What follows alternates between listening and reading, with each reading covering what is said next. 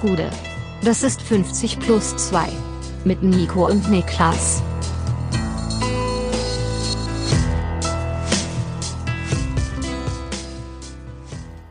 +2 ist zurück aus einer kurzen Länderspielpause. Also nennen wir das Ganze Länderspielrückblick. Mein Name ist Nico Heimer und bei mir sitzt der Mann, der sich in Firmenchats nur noch als Fresh Nike bezeichnet. Warum eigentlich? Ja, weil es noch nie passiert ist. Genau deswegen. Hast du dir jetzt wirklich in der letzten Woche so ein Sneaker-Ding aufgerissen? Bist du jetzt so ein Sneakerhead? Nee, niemals. Ich kenne Leute, die das sind. Ja. Und also ich habe für viele Hobbys Verständnis. Aber für das Zelten vor einem Nike-Laden, für irgendeinen Schuh, habe ich keines. Also bist du auch nicht so, dass du jetzt, wenn ich hier mit Sneakern reinlaufen würde, dann sagst du, oh, die sind in Off-White und Infrared. Das ist gar nicht... Nee, Digga, nee. Hast du es mal versucht? Was? Was sind Subkulturen, wo du mal so ein bisschen reingeschaut hast und dann gesagt hast, das ist gar nichts für mich? Subkulturen, in die ich reingeschaut habe. Weil ich habe zum Beispiel, kann ich sagen, als ich halt nach Berlin gezogen bin und schon ein bisschen vorher, wollte man ja sehr cool sein, und da habe ich sowohl Sneakerkultur als auch so Elektro-Techno-Kultur, habe ich mir alles angeschaut. Ja, wir hatten halt im Abi so eine Elektrophase, sag ich mal. Ja. Da hatten wir auch ein paar Jungs, die... Da war es auch gerade hot einfach. Da war es super hot, also es war ja 2012 rum. Und auch ein, zwei Jungs, die dann plötzlich so DJ-mäßig ihre Versuche gemacht haben. Ich weiß noch, wir waren dann damals... Was hatten die für gute Namen? Ich weiß es nicht mehr, aber wir waren damals im Bootshaus in Köln, wo einer aus dem Jahrgang über uns in so einem DJ-Contest aufgelegt hat und wir hingefahren sind, um ihn zu supporten. Gab's da nicht mal einen Skandal mit dem Influencer im Bootshaus in Köln? Kann sein, weiß ich nicht. Ich weiß nur, dass wir damals alle dann plötzlich shuffeln lernen mussten. Oh Gott. Und dass so ein richtiger Wettbewerb war und Leute sich gegenseitig WhatsApp-Videos geschickt haben, wie sie auf ihrem Parkettboden auf Socken rumschaffeln, um zu vergleichen, wer wie abschaffeln kann. Internet-Promi Corncrafter lästert über Club ab. Namentlich genannt wird beispielsweise das Bootshaus in Köln. Ist es einer von deinen Boys, der Bootskrafter? Nee, das ist Corncrafter? Das ist keiner von meinen Boys. Ich weiß nur, dass das Wasser damals sagenhaft teuer war im Bootshaus. Das war so irgendwie Dynamic Water oder sowas, irgend so ein fancy Namen gehabt. Nee, werd ich da schon und hat dann irgendwie 5,50 € gekostet oder sowas. Dreckigen. Das war richtig frech. Nee, komm, das ist keine Geschichte hier. Oder willst du eine Geschichte hören, wie einer von den Beginnern aufgelegt hat und jemand sich den gesamten Oberkörper aufgeschlitzt hat? Eigentlich nicht, oder? Das klingt ein bisschen viel. Ja, glaube Auf jeden Fall. Glaube auch. Aber das war eine Subkultur, wo ich sagen würde, da haben wir reingeschaut und ich musste für eine Zeit lang aus Gruppenzugehörigkeitsgefühl so tun, als fände ich's cool. Aber in meinem Privatleben höre ich niemals elektronische Musik. Ich höre eigentlich nur noch Lana Del Rey, von daher. Ja, das haben wir mitbekommen, alle. Ich habe auf jeden Fall auch, kurz bevor ich nach Berlin gezogen bin, was so 1,5 Jahre vor deinem Abi gewesen sein müsste, sind wir auf jeden Fall auch immer von Wiesbaden nachts nach Offenbach gefahren, ins Robert Johnson, ins Tanzhaus West und sowas. Und dann, nee. Es gibt Das auch, war nie was für mich. Ich habe auch nie Bock gehabt. Ich habe auch keinen Bock, um 3 Uhr in den Club zu gehen. Tut mir leid, Digga, ich war damals schon alt. Also, Ja. Das ist nichts für mich. also ich war auch immer relativ früh müde einfach und wollte nach Hause. Und es gibt wirklich so unsägliche Fotos von mir aus irgendwelchen Großraumdiskos, wo man sich so Arm in Arm liegt mit seinen Jungs und alle cool und lässig in die Kamera gucken. Kein Karohemd, das war ich nicht, aber ich hatte dann irgendwie ein T-Shirt an mit irgendeinem Motiv drauf. Oh, nice. Und dann eine Weste drüber, weißt du, so eine Anzugsweste drüber. Alter, ganz schlimm, ey, richtig ekelhaft. Ich hatte auf jeden Fall eine Phase, wo ich Adidas-Shirts mit Print, die gab's bei Foot Locker, die Sau, und da habe ich die ganze Zeit getragen. Und da war dann sowas wie Life is too short to wear ugly shoes. Und dann so eine Zeichentrickfrau in so einer Wolke aus Schaum und da stand irgendwie Bubble Girl. Das ist einfach das die einzige, die mich Das ist so das Camp David der Millennials, so ein bisschen kann man fast schon sagen. Auf jeden. Ich überlege gerade, ich hatte ja bestimmt 10, 15 Shirts. Warum kann ich mich nur an 2 von diesen furchtbaren Teilen Also erinnern? meine rückwirkend unangenehmste Kleidungsphase, glaube ich, war, als Kraftclub groß wurde. Oh, ja, passt. Hast du angefangen, die Polos zu tragen? Dann waren ja plötzlich Nichts gegen die Polos übrigens. Da waren ja plötzlich Hosenträger in. Und dann sind wir alle rumgelaufen mit Hosenträgern und Poloshirt, Alter. Das war so unangenehm. Oh. Ja, also da ist wirklich, mit Verachtung, kann ich ja nur sagen. Ja, das, mit Verachtung. Das ist einfach so. Einer meiner besten Momente aber in meinem Leben auf einem Kraftclub-Konzert gehabt, auf jeden Fall. Ja? Ja, als ich einem Kollegen von mir Die Schnauze gehauen. von hinten meinen matschigen Schuh in die Kniekehle gedrückt habe und da immer wieder abgerieben habe. Und er sich irgendwann umdrehte und sein Schluss natürlich nicht war, das ist mein Kollege, der das macht, sondern das ist dieser kleine Junge, der hinter mir steht. Nein, hat er geboxt? Und ihn einfach umgeschubst hat. Der Junge ist einmal straight in den Matsch und war von oben bis unten eingesaut. Der Abend war für den quasi gelaufen. Und ich habe erst Jahre später zugeben können, dass es dann ich war, der den Dreck in die Kniekehle gemacht hat. Ich habe ich kann dir ganz genau sagen, wann, bei Deutschlandspiel gegen Brasilien, bei der WM 2014. Das war das einzige Spiel meines ganzen Lebens, wo ich auf der Fanmeile war in Berlin. Mit meinem ganzen Uni-Jahrgang. Und wir hatten schon früher angefangen, Kaltgetränke zu konsumieren. Und dann habe ich angefangen, die ganze Zeit, ich stand ganz hinten in der Gruppe, habe ich immer einfach allen so schlückchenweise Bier den Nacken runtergeschüttet. Und es hat ja geregnet an dem Tag in Berlin. Und ich habe einfach wirklich literweise Bier über die 90 Minuten jedem, auch konsequent, da geschlechtermäßig nicht unterschieden, hat jeder bekommen, das Treatment. Aber Bier ist gut für die Haut oder so, denke ich. Ja, denke ich auch, auf jeden Fall, ja. Also wir waren gute Leute damals. Also eigentlich waren wir gute Leute, so kann man sagen. Wir waren zwar gemein, aber mit gutem Herzen. Ich war nicht gemein, ich war einfach nur sauer. Worüber? Ja, weil ich meine teure Lederjacke anhatte und die voll mit Matsch war und mein Kollege... War das seine Schuld aber? Nee, aber ich war einfach sauer, dass er noch so gut aussah und so sauber und ich wollte dann irgendwas bei ihm machen. Ich verstehe das. Ja. Das ist übrigens, das ist ein ganz niederer Instinkt, aber ich verstehe ihn komplett. Also mache ich genauso. Ich habe auch... Ja, muss ich jetzt aufpassen, da bin ich auf jeden Fall genau im selben Boot. So, hier mäßig. Fußball machen wir hier auch manchmal. Ja. Ne? War ja jetzt auch wieder Fußball, ne? Es war Fußball, ja. Und? In Hülle und Fülle. War geilmäßig, oder? Also es war geiler, als es davor gewesen ist, auf jeden Fall, würde ich schon sagen. Okay, komm. Womit willst du einsteigen? Mit Deutschland oder mit Ja, mit Deutschland. Nations League? Mit Deutschland. Okay. Die deutsche Nationalmannschaft hat sich qualifiziert mit dem Sieg gestern gegen Nordmazedonien. Gratulation an Hansi Flick, bester deutscher Trainer 2021, jedenfalls Nationaltrainer. Ja. Und hat natürlich auch endlich Revanche genommen, die große Charta ausgewetzt, das Pandev-Spiel zunichte gemacht. Nordmazedonien geschlagen. Einer der größten Angstgegner Deutschlands. Kein Sieg gegen Nordmazedonien vor diesem Spiel. Ne? Weiß ich nicht mal. Aber würde ich von ausgehen. So lange tritt ja auch Nordmazedonien noch nicht als Nordmazedonien an, oder? Deswegen ja. Wobei, trotzdem könnte es natürlich sein, dass man schon mal gegen Deutschland gewonnen hat. Aber, oder gegen Deutschland schon mal gespielt hat. Und nicht nur das, auch das Spiel gegen Rumänien vergangenen Freitag konnte gewonnen werden. Den Charaktertest bestanden. Und da fangen wir auch mal an, würde ich sagen, am Freitagsspiel. Die Deutschen setzen sich also 2:1 gegen Rumänien durch. Das Ganze nach Rückstand. Und es war so ein Spiel, was phasenweise hat man doch so gedacht, ja gut, der kann sich halt auch keine neuen Spieler backen, der Kollege Hansi Flick. Oder? Phasenweise schon, aber eigentlich nur mit Bezug auf eine oder zwei Positionen, die dann auch nochmal Thema werden, vielleicht gleich nochmal. Also man muss sagen, Hagi, spricht man das Hagi oder Haji? Haji. Ja, so hat wie sein Vater halt, also ne? Du weißt, es der Sohn ist. Genau, das weiß ich, ja klar. Also da gibt's viele, ich bin jetzt kein Rumäne, nur hobbymäßig, aber für mich ist es Georgia Hagi auf jeden Fall. Ja. Weil viele Leute sagen eben Hagi, Hachi, ich hab's alles schon gehört. Gesundheit. Okay, weiter. Georgia Hagi Diouf.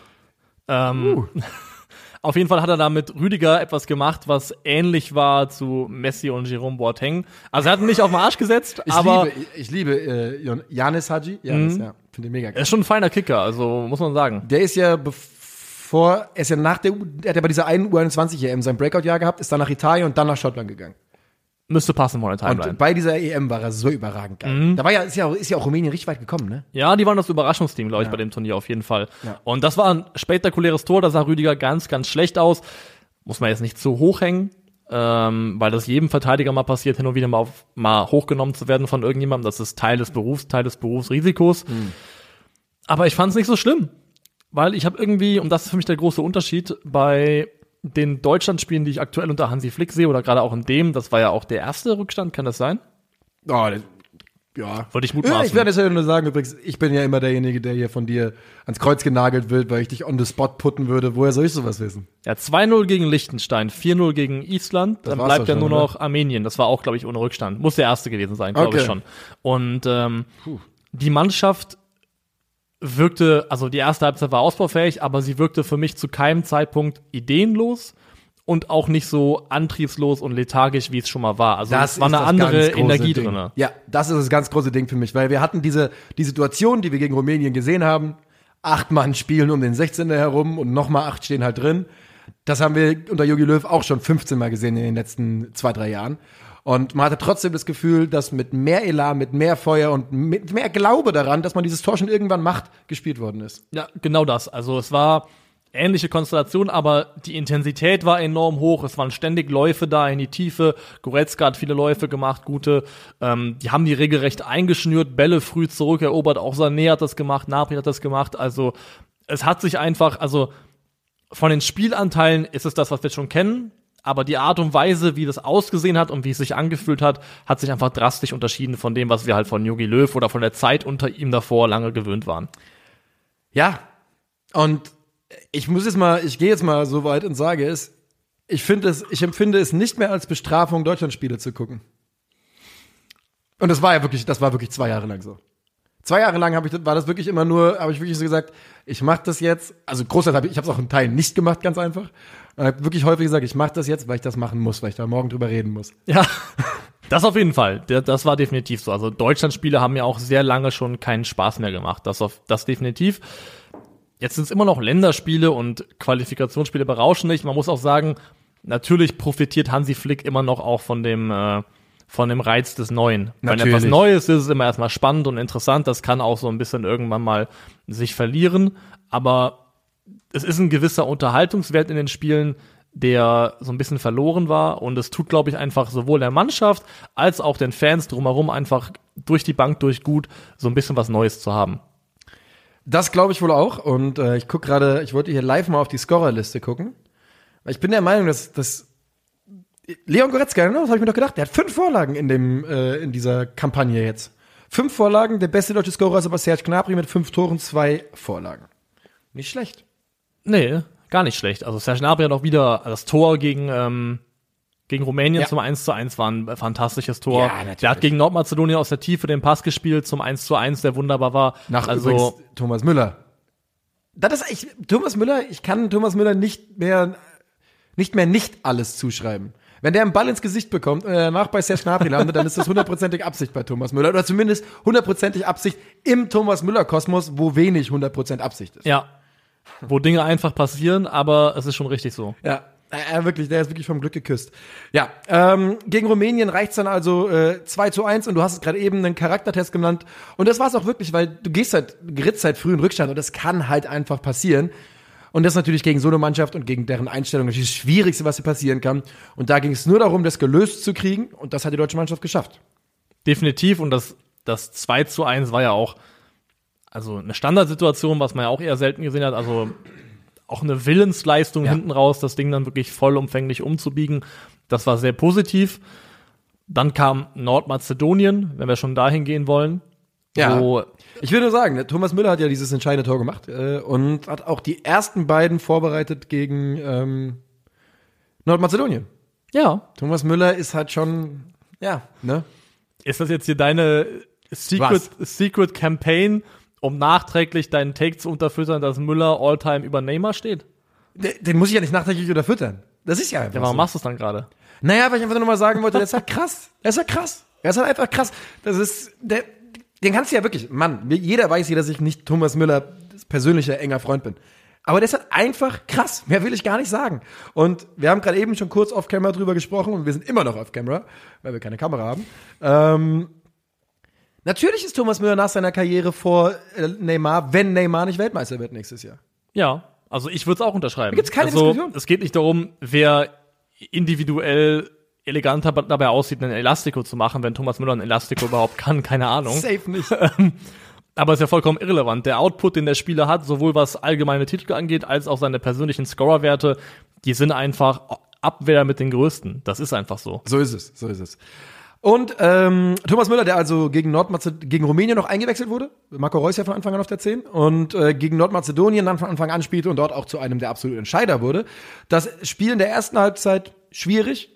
Da hat einfach Nordmazedonien nach bekanntem Rezept agiert gegen die deutsche Nationalmannschaft. Ja. Haben sie. Ja. Haben sie auf jeden Fall. Ist so. Mir ist gerade eingefallen, dass ich eben gesagt habe, die haben ausgeglichen gegen Nordmazedonien. Das wäre faktisch inkorrekt. Gegen Rumänien, glaube ich. Gegen Rumänien, ja, ich weiß nicht. Also wenn du gegen Nordmazedonien gesagt hast, dann korrigiere ich mich, falls ich da falsch gelegen haben sollte in der Vergangenheit, aber das ist schon lange her. Von daher ist es nicht so wichtig. Ich fand es interessant, dass gegen Nordmazedonien nochmal Timo Werner starten durfte, Weil er hat zwar davor auch schon Scorer gesammelt gegen Island, Armenien und Liechtenstein. Er ist immerhin in der Top 10 auch der Torschützen dieser Kampagne bisher. Ja, hat er jetzt auch insgesamt, glaube ich, unter Hansi Flick schon 5 Tore gemacht. Das sind alle, die er hat in der Kampagne. Soll ich nochmal Kampagne sagen? Ja. Und aber er hat gegen Rumänien, ist er mal ausgewechselt worden. Und ich finde auch wenn er getroffen hatte vorher in den Spielen, gab es unter den ersten Einsätzen unter Hansi Flick auch noch diese Szenen, wo man dachte, oh, Ja. Timo. Und wo das trotz allem immer noch so den Anstrich des Unglücklichen hatte. Und das ist ein ganz schmaler Grat zwischen, ich schenke dir Vertrauen und gebe dir den Vorschuss, weil ich an dich glaube, oder es ist quasi irgendwann eine sportlich nicht mehr zu rechtfertigende Bevorzugung. Und unter Löw ist es oft in das Letztere gekippt. Also in eine Bevorzugung von Spielern, die sportlich nicht zu rechtfertigen war. Ey, apropos nicht zu rechtfertigen, hör dir das mal an. Ich bin der Meinung, dass Timo Werner immer noch einer der größten Verlierer ist der ersten 2 Länderspielpausen unter Hansi Flick. Na, das würde ich nach dem letzten Ich weiß, Spiel, es ist ja auch logisch, er hat 5 Tore gemacht, es ist ja auch viel einfacher, deinen Case zu machen. Aber trotzdem, weil genau das, was du gesagt hast, er macht also gegen Nordmazedonien und Rumänien alles gerne. Aber das ist nicht die Lösung. Ja, aber er hat ja gegen Rumänien nichts getroffen und auch nichts vorbereitet. Sei ja. Aber beide Tore gegen Nordmazedonien waren bockstark. Vor allem das zweite war ein richtig schönes Tor. 100%. Und das waren nicht mehr diese Tap-Ins, diese Gefälligkeitsdinger, die er gefühlt in anderen Spielen gemacht Das hat. zweite war deutsche Benzema. Und das war deutsche Benzema, kann man so sagen, auf jeden Fall. Wir warten noch auf den Erpressungsvorwurf. Und das fand ich, also da hat sich wieder gezeigt, was Hansi Flick ja auch unter den Bayern so stark gemacht hat, ist Man-Management. Ja. Ein Gefühl dafür, wen setze ich wie ein, wie rede ich wem zu und dann die Früchte dieser Art der Arbeit zu ernten. Das hat bei Sané schon geklappt und es könnte jetzt bei Timo Werner auch geklappt haben, dass er ihm genau noch dieses Spiel Zeit gegeben hat, was vielleicht nötig war. Bei Timo Werner ist halt wirklich die Problematik jetzt, wie es bei Chelsea weitergeht. Ne? Der kann bei Deutschland so sehr in den Tritt kommen, wie er will, wenn die Einsatzzeiten bei Chelsea sich nicht ändern und die, ich meine, er hat natürlich jetzt gerade getroffen, das erste Mal die Saison, aber wenn das nicht in einen anderen Rhythmus kommt, dann dann ist es auch nur ein Tropfen auf dem heißen Stein. Irgendwo schon, aber vielleicht wird dann auch Timo Werner einer der Spieler, die zumindest vorerst auf Clubebene mäßig klappen, aber immer für Deutschland zünden, weil die Jungs gab es in der Vergangenheit auch schon. Es gab ja Leute, da war völlig egal, wie die im Club performt haben. Wenn die zur DFB 11 kamen, waren die ein anderer Spieler. Lukas Podolski. Zum Beispiel, das war der erste Name. André Schürrle. Der erste Name, oder die ersten Namen, die mir eingefallen Das wären. André Schürrle-Phänomen, das hatten wir früher, als ich noch in Wiesbaden in der WG gewohnt habe, so lange ist es schon wieder her. Da waren wir der festen Überzeugung, dass André Schürrle, wenn er Deutschland-Trikot anzieht, dann kann er einfach sofort aus 45 Metern das Ding in Winkel strahlen und das ist alles andere. So war es ja gefühlt auch. Und wirklich? Podolski auch. Vielleicht ist es nur was für Weitschusstore, Torschützen. Das ist ein Boost. Deutschland-Trikot gibt den Weitschuss-Boost. +5. Aber ja, und wer weiß, ob Timo Werner dann einfach im Zweifelsfall vielleicht einfach das wird. Also, wie gesagt, ne, Timo Werner hat jetzt, du sagst es gerade, unter Hansi Flick 5 Tore gemacht, ist damit der beste Torschütze unter Hansi Flick und hat ja auch dieses Spiel jetzt entschieden, denn das muss man auch sagen, Kai Havertz macht das 1:0, aber Werner macht dann den Doppelschlag, den Sack zu. Ich wollte damit mit meinem Take auch wirklich nur sagen, dass bis auf diese Tore, es hat sich halt immer noch nicht so angefühlt, wie Timo Werner ist die Lösung vorne drin und dabei bleibe ich auch ehrlich gesagt. Nee, Timo Werner ist ja auch vielleicht nicht die Lösung und auch nicht für Ewigkeiten. Und nachher, Stichwort Man-Management, kam ja auch Adeyemi rein und Musiala kam rein. Beide haben nochmal einen Scorerpunkt gesammelt, der eine mit einer Vorlage, der andere mit einem Tor. Und Florian Wirtz natürlich übrigens auch. Wirtz auch. Und selbst wenn Werner nicht die Lösung ist für die erste 11, glaube ich, ist es trotzdem wichtig, einen selbstbewussten Timo Werner zu haben, der sich im DFB-Team wohlfühlt. Weil selbst wenn wir zur WM fahren sollten. Nein, hab ich wir gesagt. Yeah, let's go! Die dänische Flagge hängen wir sofort ab. Ja. Hängen wir sofort ab, du weißt ganz genau, was da hinkommt. Wenn Deutschland zur WM fahren sollte und selbst wenn Timo Werner dann schon nicht mehr die A-Lösung ist, dann ist es, glaube ich, trotzdem wichtig, einen Timo Werner zu haben, der performt für Deutschland und deswegen, glaube ich, sind die Maßnahmen, die da aktuell getroffen werden, auch die richtigen. Bin ich, glaube ich, dabei. Natürlich gehört Timo Werner in die deutsche Nationalmannschaft. Das ist ja gar keine Frage.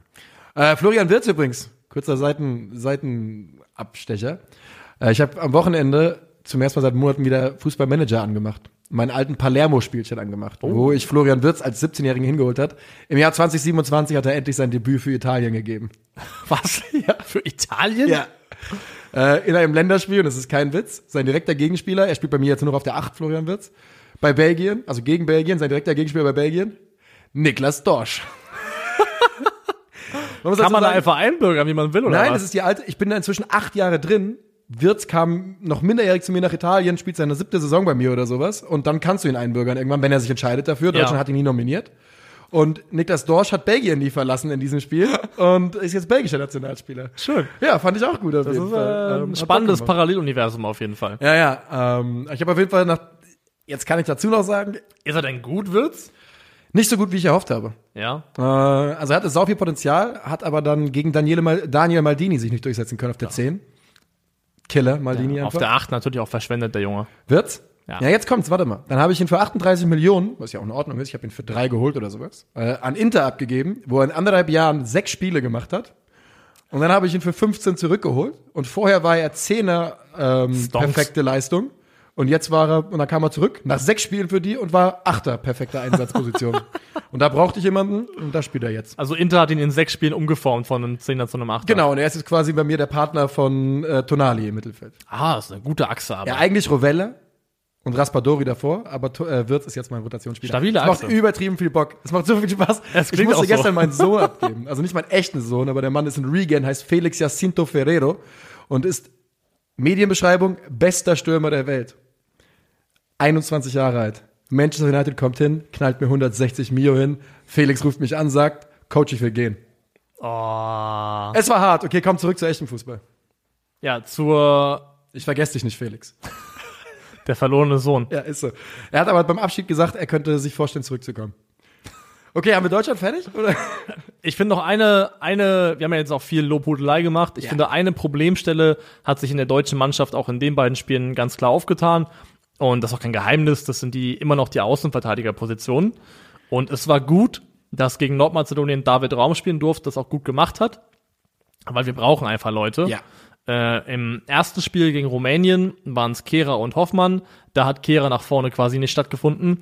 Und jetzt war es eben Klostermann, der nach vorne quasi nicht stattgefunden hat. Und es ist immer eine Seite, die mehr oder weniger klinisch tot ist bei Deutschland. Ich frage mich ernsthaft, ob das vielleicht Absicht ist. Weil es wird ja auch so ein bisschen nach hinten verschoben, in Richtung Dreierkette dann, dass der Dreierkette absichern und so. Also es könnte durchaus Absicht sein. Aber, ja, bitte, hau raus. Nee. Nee. Das nächste wäre jetzt ein Klostermann-Diss geworden. Es könnte Absicht sein. Und das ist auch eine legitime Taktik, wenn du in einem WM-Viertelfinale spielst gegen Argentinien oder was auch immer. Aber dass Deutschland gegen Rumänien und Nordmazedonien einen defensiven Außenverteidiger braucht, der quasi mit absichert und keine andere Aufgabe hat, das kannst du mir nicht erzählen. Aber gut, da geht es jetzt vielleicht auch gar nicht darum, sondern darum, dass man es ausprobieren will. Dass man es einschleifen will, dass man es testen will und dass man guckt. Ich hatte mich ehrlich aber for what? Also Ja, also ich sag mal so, wenn du jetzt das spielen willst, wie du jetzt gerade sagst und sagst, warum brauchen wir gegen Nordmazedonien einen dritten Mann, der sichert, dann verstehe ich nicht, warum man nicht wieder Jonas Hofmann versucht hat, der ja eindeutig diese Position so ein bisschen übernehmen sollte und der mir auch in seinen ersten beiden Spielen da ganz gut gefallen hat eigentlich. er macht das auch ordentlich und er wird es auch immer ordentlich machen, weil Jonas Hoffmann einfach ein spielintelligenter Bursche ist. Aber das ist die einzige Sache, bei der ich mit Hansi Flick unzufrieden bin, ist der Umgang mit Riedle Baku oder das Nachhauseschicken vor dem Island-Spiel. Ja, das war Und sauseltsam. jetzt auch die Nicht-Nominierung, ja, Riedle Baku ist in Wolfsburg jetzt gemacht worden zu einem Rechtsaußen, rechten Mittelfeldspieler, aber er kommt aus der Position und er wird sie auch spielen können. Und ich finde, Riedle Baku ist jemand, der zwingend eine Rolle spielen sollte in den Plänen von der deutschen Nationalmannschaft. Und deswegen finde ich das schade, dass der Aktuelle anscheinend da irgendwie nicht vorkommt. Ich will noch ein ganz kurzes Thema aufmachen. Weil es jetzt gerade wieder, und vielleicht bin ich zu viel auf Twitter, ist absolut möglich. Warum reden Leute darüber, dass Simon Terodde für Deutschland spielen sollte? Wirklich, ich flippe da aus. Ich verstehe ja, wo der Gedanke herkommt. Aber es gibt, nur weil Hamburg, Bremen und Schalke in der 2. Bundesliga spielen, ist es nicht die Bundesliga. Aber es verargumentiert doch kaum jemand ernsthaft. Ey, Das ist doch ein Meme. Nein, Natürlich ist es ein Meme. Nein, das wird ernsthaft. Nenn mir einen Menschen, der das ernsthaft propagiert hat. Simon Terodde. Der hat letztens, habe ich gehört, hat er ganz klar gesagt, weißt du, wer jemand für die Nationalmannschaft ist? Simon Terodde. Nein, aber ich sehe es halt immer wieder. Das war letztens sogar im Doppelpass, glaube ich, Thema. Ja gut, wenn das jetzt der Maßstab ist für... Ja, ich sag nur, an alle, die sich fragen, warum Simon Terodde nicht nominiert wird. Der ist nicht gut genug. Und ist 34 Jahre alt. Tschö. So. Okay, wollen wir jetzt endlich über Karim Benzema reden? Wir machen den Deutschland-Sack zu. Okay, der deutsche Sack ist geschlossen. Wie ihr habt von Niklas gehört, er und die Mannschaft fahren zum Turnier nächste Saison. Das große fußballerische Wir benutzt. Es ist die größte Ehre, die man so haben kann. Oh, wenn das einem passiert, ist ganz schlimm. Das ist ganz, ganz schlimm. Ich habe das während der EM im Sommer, als ich mit Christoph unterwegs war, habe ich es einmal gesagt, auch rausgerutscht, wie dir. Und dann hat sich übertrieben aufgeregt. Und dann war natürlich, guess what? Dann war es nur noch wir. Dann war ich wirklich kurz davor, die ganze Zeit Schland zu singen auf Römerstraßen. Weil so eine Chance, Christoph zu ärgern, kann man sich nicht entgehen lassen. Nee, auf keinen Fall. Klar. Muss man mitnehmen. UEFA Nations League Finale. Ja. UEFA Nations League Finale, für alle, die nicht wie ich komplett französisch fließend sprechen, fand am Wochenende statt und es gibt einen neuen Champion in der Stadt. Der amtierende Weltmeister ist Nations League-Sieger. Frankreich. Und der Weg dahin war geebnet vom Betrug. Das auch, ja. Ja. Aber war auch gesäumt mit 3 schönen Fußballspielen. Das ist richtig. Die gesamte wie nennt man das? Das Finalturnier? Die nennen das ein Final Four, glaube ich. Ja, ich meine, macht Sinn, es sind 4 Mannschaften. Es sind 4 Mannschaften, es sind Final Four. Aber ich sage auch, wie es ist, die können nichts richtig machen, ohne dass ich mich aufrege. Also es ist halt auch, erstmal bin ich ablehnend dann in dem Augenblick. Und das waren alles ordentliche Spiele. Mehr als das sogar. Ich finde sowohl Belgien gegen Frankreich, als auch Italien gegen Spanien waren beides mitreißende, tolle Fußballspiele, wo, wenn das Halbfinals gewesen wären von der EM zum Beispiel, alle ausgeflippt wären, ob der Qualität und der Dramaturgie dieser Spiele. Ja. Also super Partien gewesen. Ich verstehe den Ärger über die Nations League immer noch. Und Ich auch. in der Gruppenphase hast du auch einen Rattenschwanz an Spielen, die niemanden interessieren in diesen B-C-Ligen. Aber ist es wirklich so viel schlimmer als einfach dieser Freundschaftsspieltrott? Da würde ich vielleicht sogar sagen, nein. Ja, okay, wenn wir so um das Pferd aufzäumen, dann bin ich bei dir. Aber es ist halt, besser wäre immer noch insgesamt weniger Spiele für mich. Das ist halt einfach so, Länderspiele, ja. Und das große Problem ist, du hast ja schon gesagt, das war fußballerische Qualität, die war höher als bei der EM im Sommer. Was ja auch klar ist, weil natürlich bessere Mannschaften jetzt in so einem Final Four dann dabei sind, im Schnitt. Das große Problem ist aber halt, du kannst Bedeutung nicht erzwingen. Du kannst nicht jetzt, weißt du, das hat trotzdem keine Sau interessiert in ganz Europa. Im Endeffekt nicht, nee. Aber let them cook. Nee, let them nicht cook, weil die haben jetzt wirklich lange genug gekocht. Das war jetzt die 2. Nations League. Ja. Vielleicht, wenn die 3. gespielt ist und die 4., kommt dann ein bisschen was rein. Nee, also keine Ahnung. Aber das ist ja genau das, was man, ne? Für mich geht das die ist Welt. Ja, worauf du setzt, ist einfach nur der Gewöhnungsfaktor, den wir im Fußball seit 20 Jahren, der uns alles Schlechte reinbringt seit 20 Jahren. Das stimmt schon. Einfach irgendwann haben sich Leute dran gewöhnt. Ja. Genau, das ist wahrscheinlich nicht der beste Weg der Argumentation dafür. Wenn wir nur von der Prämisse ausgehen, dass wir nicht weniger Spiele kriegen, sondern nur entscheiden können, wie diese Spiele aussehen, dann finde ich, ist das, was wir jetzt bekommen haben, vielleicht sogar die zu bevorzugende Option, minus die Tatsache, dass Belgien und Italien dazu gezwungen wurden, ein absolut überflüssiges Spiel um Platz 3 auszuspielen. Da hört dann auch mein Verständnis und mein Wohlwollen gegenüber der UEFA auf. Ja, auch Thibaut Courtois war damit nicht so richtig jetzt 100%ig zufrieden, kann man so sagen, glaube ich. Ich kann ihn zitieren. Bitte. Geil, dass du es auch vorbereitet hast. Ich habe es auch vorbereitet. Natürlich. Let's go. Am Ende werden die besten Spieler verletzt und verletzt und verletzt. Nächstes Jahr haben wir eine WM im November. Wir müssen wieder bis Ende Juni spielen. Wir werden uns verletzen. Das war eines seiner Statements. Er hat sich fürchterlich über dieses Spiel um Platz 3 aufgeregt, hat ganz klar ausgesprochen, dass das aus seiner Sicht ein Spiel ist, was nur aus rein monetären Interessen stattfindet. Ja. Und wenn man bedenkt, dass der 3. Platz überhaupt keinen sportlichen Mehrwert für irgendjemanden hat, dann fällt es schwer, da irgendwas gegen zu sprechen. Ich meine, wir spielen ja gottverdammte 3. Plätze nicht mal bei einer Europameisterschaft aus. Also vollkommen zu Recht, weil es niemanden interessiert. Bei einer WM verstehe ich sogar noch. Da verstehe ich es wirklich. Weil bei einer WM, das ist so ein großes Ding auch für die Spieler, dass jedes einzelne Spiel, was wert ist, auch ein Spiel um Platz 3. Ja. Du hast ein WM-Spiel gemacht. Das ist einfach geil, wenn du das deinen Enkeln erzählen kannst. Nations League-Spiel um Platz 3 haben die beteiligten Spieler heute vergessen. Und das war am Sonntag. Auch die gewonnen haben, ja. Verletzt hat sich jetzt in dem Spiel glücklicherweise ja keiner, ne? Ich glaube nicht. Also nicht, dass ich es mitbekommen hätte. Aber ja, es ist ein vollkommen überflüssiges Spiel, was nicht hätte stattfinden dürfen. Da gebe ich Thibaut Courtois vollkommen recht. Aber ja, ich habe mich bei dem Gedanken erwischt, dass ich sage, ja, es ist nicht optimal, aber ich finde, das, was am Ende dann bei rumkommt, nämlich vielleicht so ein Final Four, wo man zumindest ein paar Spiele hat, die man sich angucken kann und denkt, das hier ist schon bedeutend interessanter als irgendwelche nichtigen Freundschaftsspiele, auch wenn es im Endeffekt gefühlt für niemanden um irgendwas geht. Das finde ich schon okay. Worum geht es denn tatsächlich jetzt? Es geht um 7,5 Millionen Euro Preisgeld und einen kleinen Pokal. Das hört sich so an, als hätte Frank Buschmann sich den Preis ausgedacht. Wirklich. Und 12 Suzuki Swifts gab es auch noch zu gewinnen, glaube ich. Ich wollte gerade genau da hingehen. Aber die gibt's nur zu gewinnen, wenn der Gewinner danach noch die Frage beantwortet. Ja. Was machen wir hier? Fußball spielen oder Bratwurst essen? Nur dann. Das ist ja das Level von so Gewinnspielen. Lass uns mal ganz kurz fußballerisch über das Spiel reden, denn wir sind jetzt auch schon bei über 30 Minuten. Das Spiel endet 2:1 für die Franzosen. Also wir reden jetzt über das Finale, richtig? Ja, da willst du über andere Spiele reden. Nee, komm. Übrigens wurde Berardi verletzt ausgewechselt, aber ist fit wohl jetzt. Also ist wohl nichts Bleibendes. 2:1 geht's aus. Die Spanier gehen in der 64. Minute in Führung. Und ich habe das Spiel hier übrigens gerade verloren. Das ist auch gar nicht ärgerlich. Die Spanier gehen in der 64. Minute in Führung und nach 66 Minuten gleichen die Franzosen schon wieder aus. Und über beide französischen Tore ist, glaube ich, zu sprechen, oder? Auf das eine, ob seiner Qualität und über das andere, ob der Absurdität der Entscheidung, ja. Karim Benzema, Ballon d'Or. Was sagst du da, wenn ich das sage? Nicht viel dagegen. Was sollte ich auch dagegen sagen?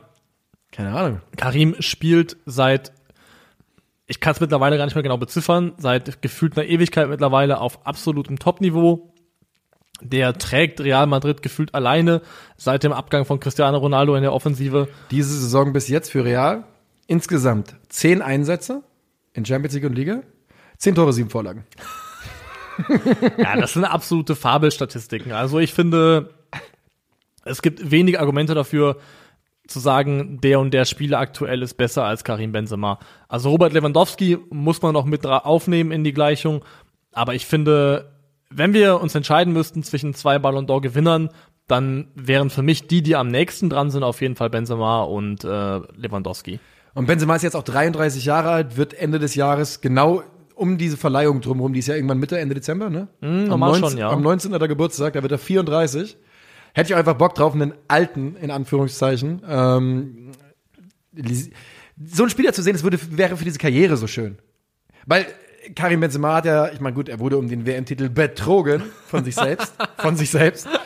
Aber er ist halt 4-facher Champions-League-Sieger. Er ist der Typ, der immer in dem Schatten stand von Cristiano. Und alle haben gesagt, ja, der ist überragend, aber Cristiano. Ich fände es einfach saugeil, wenn der einen Ballon d'Or bekommt. Auf jeden Fall. Vor allem, weil er ja auch gezeigt hat, sein Scoring-Output war ja, als Ronaldo da war, nicht immer so, wo man sagte, boah. Ja. Und das lag offensichtlich, kann man jetzt rückblickend sagen, daran, dass Benzema so herausragend gut war, dass er einfach in der Lage war, sein Spiel um Cristiano Ronaldo herum anzupassen und da sich mit der Rolle des Ronaldo Zuarbeitenden zu arrangieren. Aber in dem Moment, wo ihm Platz gemacht wurde fürs Rampenlicht, ist er einfach reingegangen, hat gesagt, hier bin ich, let's go. Ja. Also. Und bei ihm, Karim Benzema ist ja, ich habe komplett meinen Punkt verloren. Ich habe nämlich noch Research zu dem Punkt betrieben und dann habe ich ihn komplett verloren. Ich glaube, es liegt daran, dass ich mit dem Let's Go dir den Kirmesmenschen wieder in den Kopf gesetzt habe. Wie gesagt, der wohnt in meiner Birne. Ich finde, ja, also Benzema verdient dann Special Shoutout, das Tor so zu machen, aus der Drehung heraus, mit so vielen Leuten um sich herum. Das ist absolute Weltklasse. Und man wusste es trotzdem. Wenn er den Ball bekommen, man wusste, jetzt wird's brandgefährlich für die. Vor allem hat er ja noch das Ding dann reingeschlänzt noch im Halbfinale gegen Belgien. Also das sind ja 2 Tore, die er gemacht hat in den 2 Spielen, die von absolut herausragender Qualität waren. Bevor wir, glaube ich, zum zweiten Tor kommen, und zur Kontroverse, die sich um dieses Tor entwickelt hat, geht mein Special Shoutout trotzdem noch raus an Spanien, weil du kannst dir diese Mannschaft angucken, die ist immer noch erstmal blutjung, Gavi, Pedri, Niklasi. auch der. Ja. Und Spanien spielt trotzdem gegen die Top-Nationen mit und nicht nur mit, sondern auch auf die Art und Weise, auf die Spanien spielen will. Ja, das ist so geil. Und so stiltreu zu Find sein, ich auch auf gut. dem Level, trotz der offensichtlich schwächeren individuellen Qualität im Vergleich zu Frankreich zum Beispiel, ist für mich echt eine Top-Leistung von Spanien. Ja, bin ich komplett dabei. Man hat es ja auch schon, es war ja schon während der EM so. Während der EM fehlte irgendein Stürmer, der nicht Morata heißt, damit die einfach ins Finale einziehen und weiß Gott, ob die dann nicht den Titel gewinnen. Mit einer Mannschaft, die, wie du sagst, eben nicht mehr diese overpowering Spanisch 2012er Generation ist. Ja. Und sie bleiben ihrem Stil treu und ich finde es auch, wir haben den Ballbesitzfußball ja alle irgendwann zwischenzeitlich ein bisschen entsagt, weil er ja einfach außer Mode war. Du nicht, ich weiß, ich nicht. du liebst ihn. Ich liebe ihn. Ja. Ich habe ihm entsagt. Pass the ball, move. Pass the ball, move. Und dass sie daran festhalten und dass sie damit weiterhin zur Weltspitze gehören, ist eine gute Sache. Ja. Es sollte nämlich so sein. Es sollte verschiedene Arten des Fußballs geben. Genau, in der Weltspitze. unterschiedliche Wege zum Erfolg sollte es geben und die Spanier pflegen einen, der, muss man einfach sagen, der anmutig ist, der einen ästhetischen Wert mitbringt, der nicht rein ergebnis- und erfolgsgetrieben ist und das finde ich ist eine gute Sache. Was? Ich zeige Niklas hier live bei den Kollegen von Transfermarkt den Kader von Spanien aus dem Jahr 2021. Ja. Und ich sehe als hängende Spitze endlich nominiert 56 Jahre alt, Miguel Pedraza. Warum auch immer. Er hat 5 Länderspiele gemacht. Das letzte war natürlich das war die Einwechslung bei der EM 90 in der Gruppe. Ja, die war das. Ja. Ich weiß gerade nicht, was hier passiert, aber okay. Ich weiß auch nicht, der stand einfach im Kader bei denen. Du hast es ja gesehen, habe ich mir nicht ausgedacht. Kommen wir zum zweiten Tor, zum Siegtor. Dem Tor, wo man sieht, dass Kylian Mbappé großer Eintracht Frankfurt-Fan ist natürlich. Denn Jan-Aage Fjørtoft gegen den FCK. Der hasst Kaiserslautern, Kylian Mbappé, ist dir das klar? Was redest du? Du weißt nicht, welches Tor das ist? Fjørtoft. Versus. Du kannst jetzt reden in der Zeit. Wo führst du uns hier gerade hin, ist meine große Frage an dich. Eines der legendärsten Tore. Ja, aber was hat das mit Kylian Mbappé und seinem mutmaßlichen Hass auf den FCK zu tun? Der hasst Kaiserslautern, weil er ein Tor gemacht hat, in dem er zeigen wollte, ich habe mich von Eintracht Frankfurt inspirieren lassen, ich habe mich von Jan-Aage Fjørtoft inspirieren lassen und ich mache es so, wie er es gegen Kaiserslautern damals gemacht hat, weil ich diesen Verein hasse. Das ist jetzt meine persönliche Interpretation, aber ich bin mir relativ sicher, dass ich nicht weit davon entfernt sein kann. Ich muss jetzt nur das Tor finden, natürlich, damit du verstehst, worum es geht.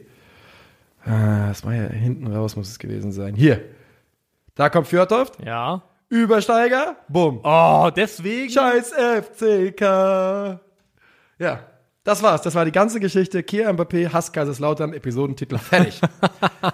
Kylian Mbappé macht ein Tor nach Übersteiger ins linke Eck. Kann man auch nicht richtig kurzes Eck sagen? Nee. Und das ist nicht das Kontroverse an dem Tor. Genau. Das Kontroverse ist, dass in dem Moment, wo der Pass auf ihn gespielt wird, Kylian Mbappé im Abseits steht und ja auch den Ball kriegt und ihn reinmacht, aber es nicht als Abseits gepfiffen worden ist, weil Eric Garcia beim Versuch, den Pass zu unterbinden, mit einer Grätsche den Ball mit der Fußspitze berührt und dann greift die Regel des sogenannten Deliberate Play, also ein bewusstes Eingreifen des Spielers, das dann für laut Regelauslegung eine neue Spielsituation sorgt. Und deswegen ist es dann eben nicht mehr als Abseits zu ahnden.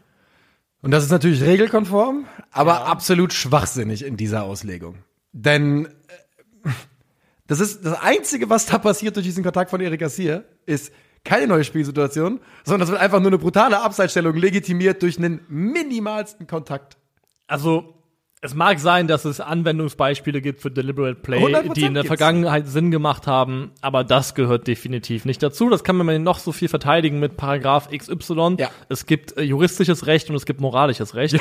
Und in meinem moralischen Rechtsverständnis hätte dieses Tor nicht zählen dürfen. Ja.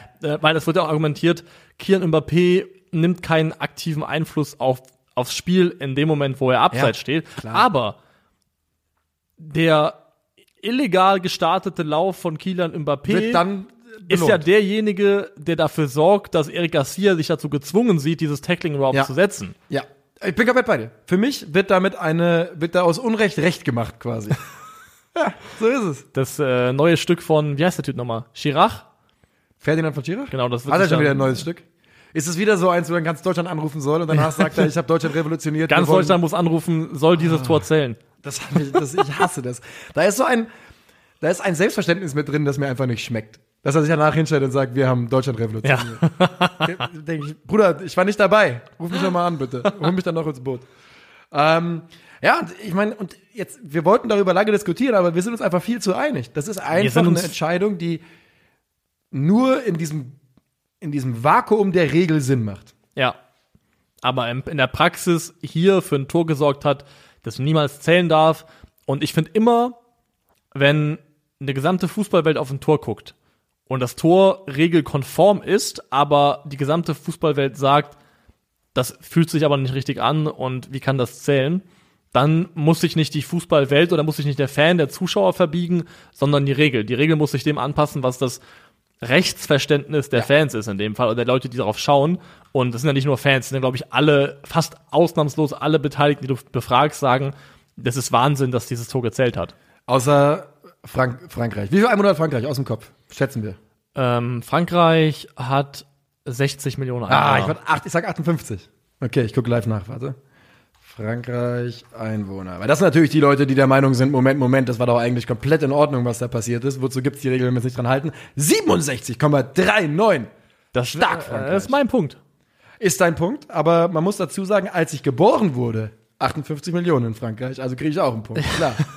So kann man die Regel auch auslegen. Wollen wir noch hier über Kollege Newcastle reden? Oder wollen wir mit Frankreich abschließen? Und wo stehen wir denn?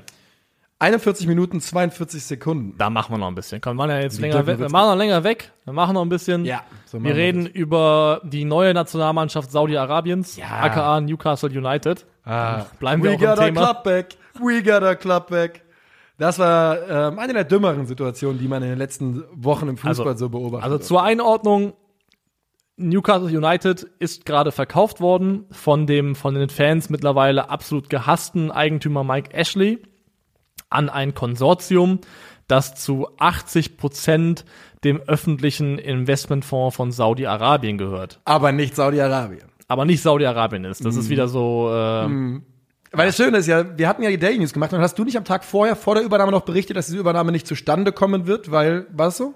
weiß ich nicht. Also ich habe deine Daily News nicht geschaut, ehrlich gesagt. Deswegen ich weiß nicht. Weil ungefähr 24, 25 Stunden bevor es dann die endgültige Einigung gab, hieß es, dass diese Einigung eben nicht passieren könnte, eventuell, weil nicht gewährleistet ist, dass es eben nicht, und vielen wäre, könnte, weil es eben nicht gewährleistet ist, dass es nicht der Staat Saudi-Arabien ist, der direkt investiert. 24 Stunden später waren diese Bedenken verflogen. Man verflogen, das ist jetzt irgendeine Form von Konsortium, an dem eben Anteile gehalten werden. Und die haben sich irgendwie drumherum gemogelt, wie auch immer, ist auch vollkommen egal. Ich finde, es gibt für mich kaum einen traurigeren, beschämenderen Anblick aus Fanperspektive als Fans, die vor einem Stadion feiern, als hätten sie die Champions League gewonnen, weil ihr Club gerade von der Art Konsortium übernommen worden ist. We got a club back. Wirklich. Sehe ich ganz genauso. Das ging gestern auf Twitter danach so ein bisschen viral, wo Leute gesagt haben, oder jetzt vielleicht auch nur in der Frankfurt-Bubble, aber dann ging es so in die Richtung, was würdet ihr denn machen, wenn das mit eurem Verein passiert, genau in der Form? Und ich bleib dabei, ich würde am selben Tag die Mitgliedschaft kündigen. Es ist einfach so. Ich gehe nicht vors Waldstadion und singe We got our club back. Gut, von wem auch, ist die Frage, aber Also, das ist das Einzige, was ich den Newcastle-Fans wohlwollend zugutehalten wollen würde, dass es vielleicht nicht nur Freude war über die Übernahme, Aber das sondern wäre nicht auch besser dadurch. Freude über das Loswerden von Mike Ashley. Aber kann man das denn trennen, wirklich in der Situation? Sollte man nicht können. Wie gesagt, ich suche gerade nach einem Funken Wohlwollen, dem ich dem gegenüberbringen kann. Aber es ist schwer für mich, ihn zu finden, weil, wie du schon sagst, wenn das mir passieren würde oder dem Verein, dem ich unterstützen, passieren würde, ich wüsste nicht, wie ich nicht absolute Bauchschmerzen haben sollte bei der ganzen Sache. Wo ich Euphorie, wo ich Freude hernehmen soll auf irgendwas, wenn ich weiß, das steht jetzt hinter uns, das ist da reingeflossen und du ja auch irgendwie, wenn du in der Lage bist, über den Tellerrand des Sportlichen hinauszuschauen, ja auch weißt, dass es ja nicht nur um Fußball geht bei der ganzen Sache, sondern um ein bisschen mehr. Und I don't know. Was wir jetzt erwarten können, ist, das, was wir schon bei anderen Vereinen beobachtet haben. Manchester City, Chelsea. Vielleicht halt dialed up mal 10, ne? Weil, also zumindest aus den offiziellen Zahlen sitzen die auf dem 10-fachen von dem, was Manchester City an Finanzkraft hinter dem Verein hat. Was der Vorsitzende da hat bei Manchester City, bei denen ist aber übrigens genauso, ich weiß es noch ganz genau, als da das Fass nämlich aufgemacht wurde, dass die jetzt übernehmen, da sitzt der Typ da vorne, aber die Familie, die dahinter steckt, ist auch einfach unlimitiert. Das ist scheißegal. Das hat mit Fußball nichts zu tun. Das ist Geld auf einem Level. Die Frage ist auch irgendwann, ob du nicht einen Bereich erreichst, in dem die Unterschiede vollkommen egal sind. Das glaube ich ob nicht. Ob jemand wirklich. halt 10 oder 20 Milliarden hat, auf denen er sitzt, ist dann wahrscheinlich irgendwann egal, ne? Du kannst ja auch nicht, also Gott bewahre, das wird wahrscheinlich in den nächsten Jahren noch möglich werden, aber du kannst ja jetzt auch nicht hingehen und sagen, ich investiere jetzt 1 Milliarde in der Transferperiode. Das funktioniert ja nicht. Nee. Von daher ist dieses Geldding. Man muss noch mal schauen, wie sie es aufziehen wollen, wo das Geld hinfließt. Aber dann gucke ich auch auf die Premier League und denke mir dann teilweise echt so, was ist mit euch passiert? Wo habt ihr euch verloren?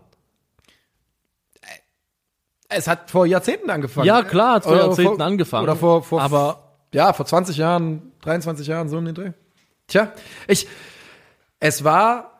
hätte von Anfang an immer ein rotes Tuch sein müssen für alle englischen Fußballfans, als es angefangen hat, dass die Leute aus den Stadien vertrieben worden sind. Dass zuerst aktive Fans vertrieben worden sind, dass die Fankultur, die klassische in England, immer weniger wurde. Für diese Leute haben den Fußball groß gemacht und als er groß genug war, hat man ihn weggenommen und gesagt, jetzt wird monetarisiert. Schönes Stichwort. Und das hätte man hätte es bestimmt noch irgendwann unterbinden können. Man hätte vielleicht nach Roman Abramovich was machen können. Man hätte vielleicht nach Manchester City was machen können. Aber irgendwann bist du an einem Punkt, wo du ja relativ eindeutig zeigst, und ja auch mit diesem Deal wieder, dass du nichts machen willst. Ja. Du willst ja gar nicht.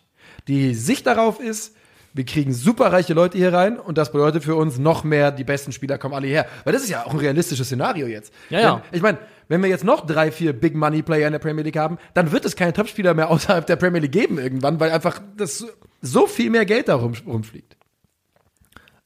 Da hast du wahrscheinlich recht. Abschaffen. Premier League? Ja, Scheißliga, enteignen. Premier League enteignen.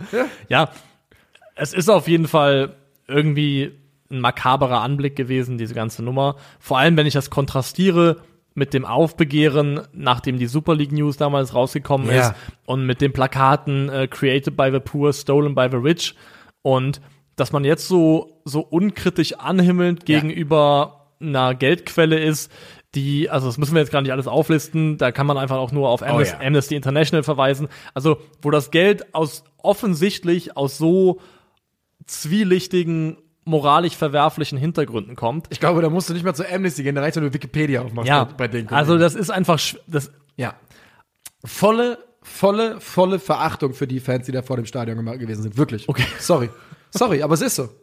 Also was heißt volle Verachtung? Wisst ihr was? Macht, was ihr wollt. Ich werde in meinem Leben nicht nach Newcastle kommen. Ihr könnt da wirklich euer Ding durchziehen, wie ihr wollt. Ist mir scheißegal. Ich hätte eigentlich Bock gehabt mal. St. James Park. St. James Park ist geil und ich fand auch Newcastle immer einen prinzipiell sympathischen Verein. Ja. Ganz ehrlich, mir ist ein Versagerclub mit Herz tausendmal lieber als was auch immer da jetzt herangezüchtet wird. Aber keine Ahnung. Was haben wir denn noch für Vereine mit Herz in der Premier League? Und ich meine es ganz ernst, weil ich weiß es nicht, weil es mir scheißegal ist. Ich verfolge die Besitzerstrukturen nicht mehr in der Premier League. Ja, es ist wirklich so. Ja, also wenn man ein Positivbeispiel nennen sollte, wie es auch trotzdem funktionieren kann, würde ich sagen, das ist Leicester. Wo ja auch eine Verbindung zwischen Stadt und Eigentümern da ist, die über das rein praktische hinausgeht, die natürlich auch nochmal auf tragische Art und Weise intensiviert worden ist durch den Hubschrauberabsturz damals. Was ist, aber da gibt's eine weitere Verbindung, ja? Da gibt's aber eine engere Verbindung, sagst du, ne? Weil ich habe jetzt gerade nochmal nachgeschaut, das ist ja hier King Power, das ist so die thailändische Investorengruppe. Genau.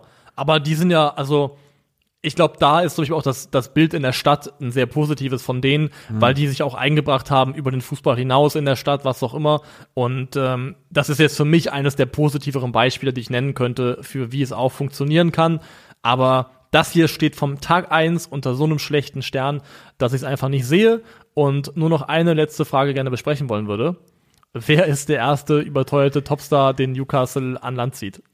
Ich glaube und ich hoffe so hart darauf. Das Problem bei Newcastle ist ja jetzt mal, Stand jetzt, Champions League Football ist ein bisschen entfernt. Ich glaube nicht, dass die sofort jemanden richtig groß an Land ziehen, sondern ich glaube, dass die so geile Sachen machen werden wie, und es tut mir jetzt leid, Yusuf Poulsen 65 Millionen.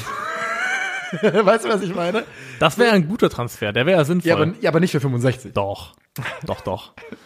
Ich glaube einfach, ich kann es mir wirklich vorstellen, dass sie halt eine Etage so drunter greifen müssen. Und die brauchen jemanden, super viel Geld lassen. der einen großen Namen hat, der Star-Glamour hat, der Gehalt frisst ohne Ende. Neymar. Aber so ein bisschen abgesackt ist und deswegen eine neue Chance braucht. Deswegen mein Bet, und habe ich auch schon öfters gehört, ist Coutinho. Ich habe es gerade eben, dass du es so gesagt hast, habe ich kurz über James nachgedacht und würde jetzt Coutinho vorschlagen. Coutinho ist so für mich der Go-To-Mann, der erste überteuerte Transfer, der so die Tür öffnet für andere, um zu sagen, hey, guck mal, wir können auch Stars kaufen. Und der ist auch schlecht genug, dass er kommen würde ich behaupten. Weil er ist schlecht genug dran. Ja. Um zu kommen. Das glaube ich auch, ja. Ich habe mich da nicht versprochen. Ich weiß, aber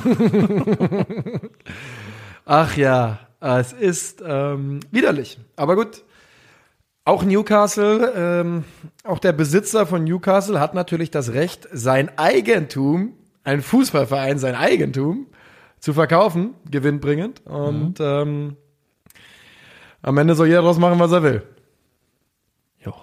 Es ist so ätzend, wirklich. Es ist halt, ich versuche mich da nicht emotional erwischen zu lassen von dem Thema. Aber also, wenn wir es in einer positiven Note beenden wollen, dann ist die positive Note einfach, dass wir 50+1 haben in Deutschland, was nicht alles rettet und alles gut macht, wie wir ja auch alle wissen. Und die Gewissheit, glaube ich, dass es ganz, ganz wenige Vereine hier im Land gibt in den ersten 2, 3 Ligen, wo ich sage, wenn das passieren würde, dann sehen wir Fans vom Stadion, die jubeln und Lieder singen. 50+1 ist Leben, 50+2 ist euer Podcast des Vertrauens. Herzlichen Dank für die Aufmerksamkeit.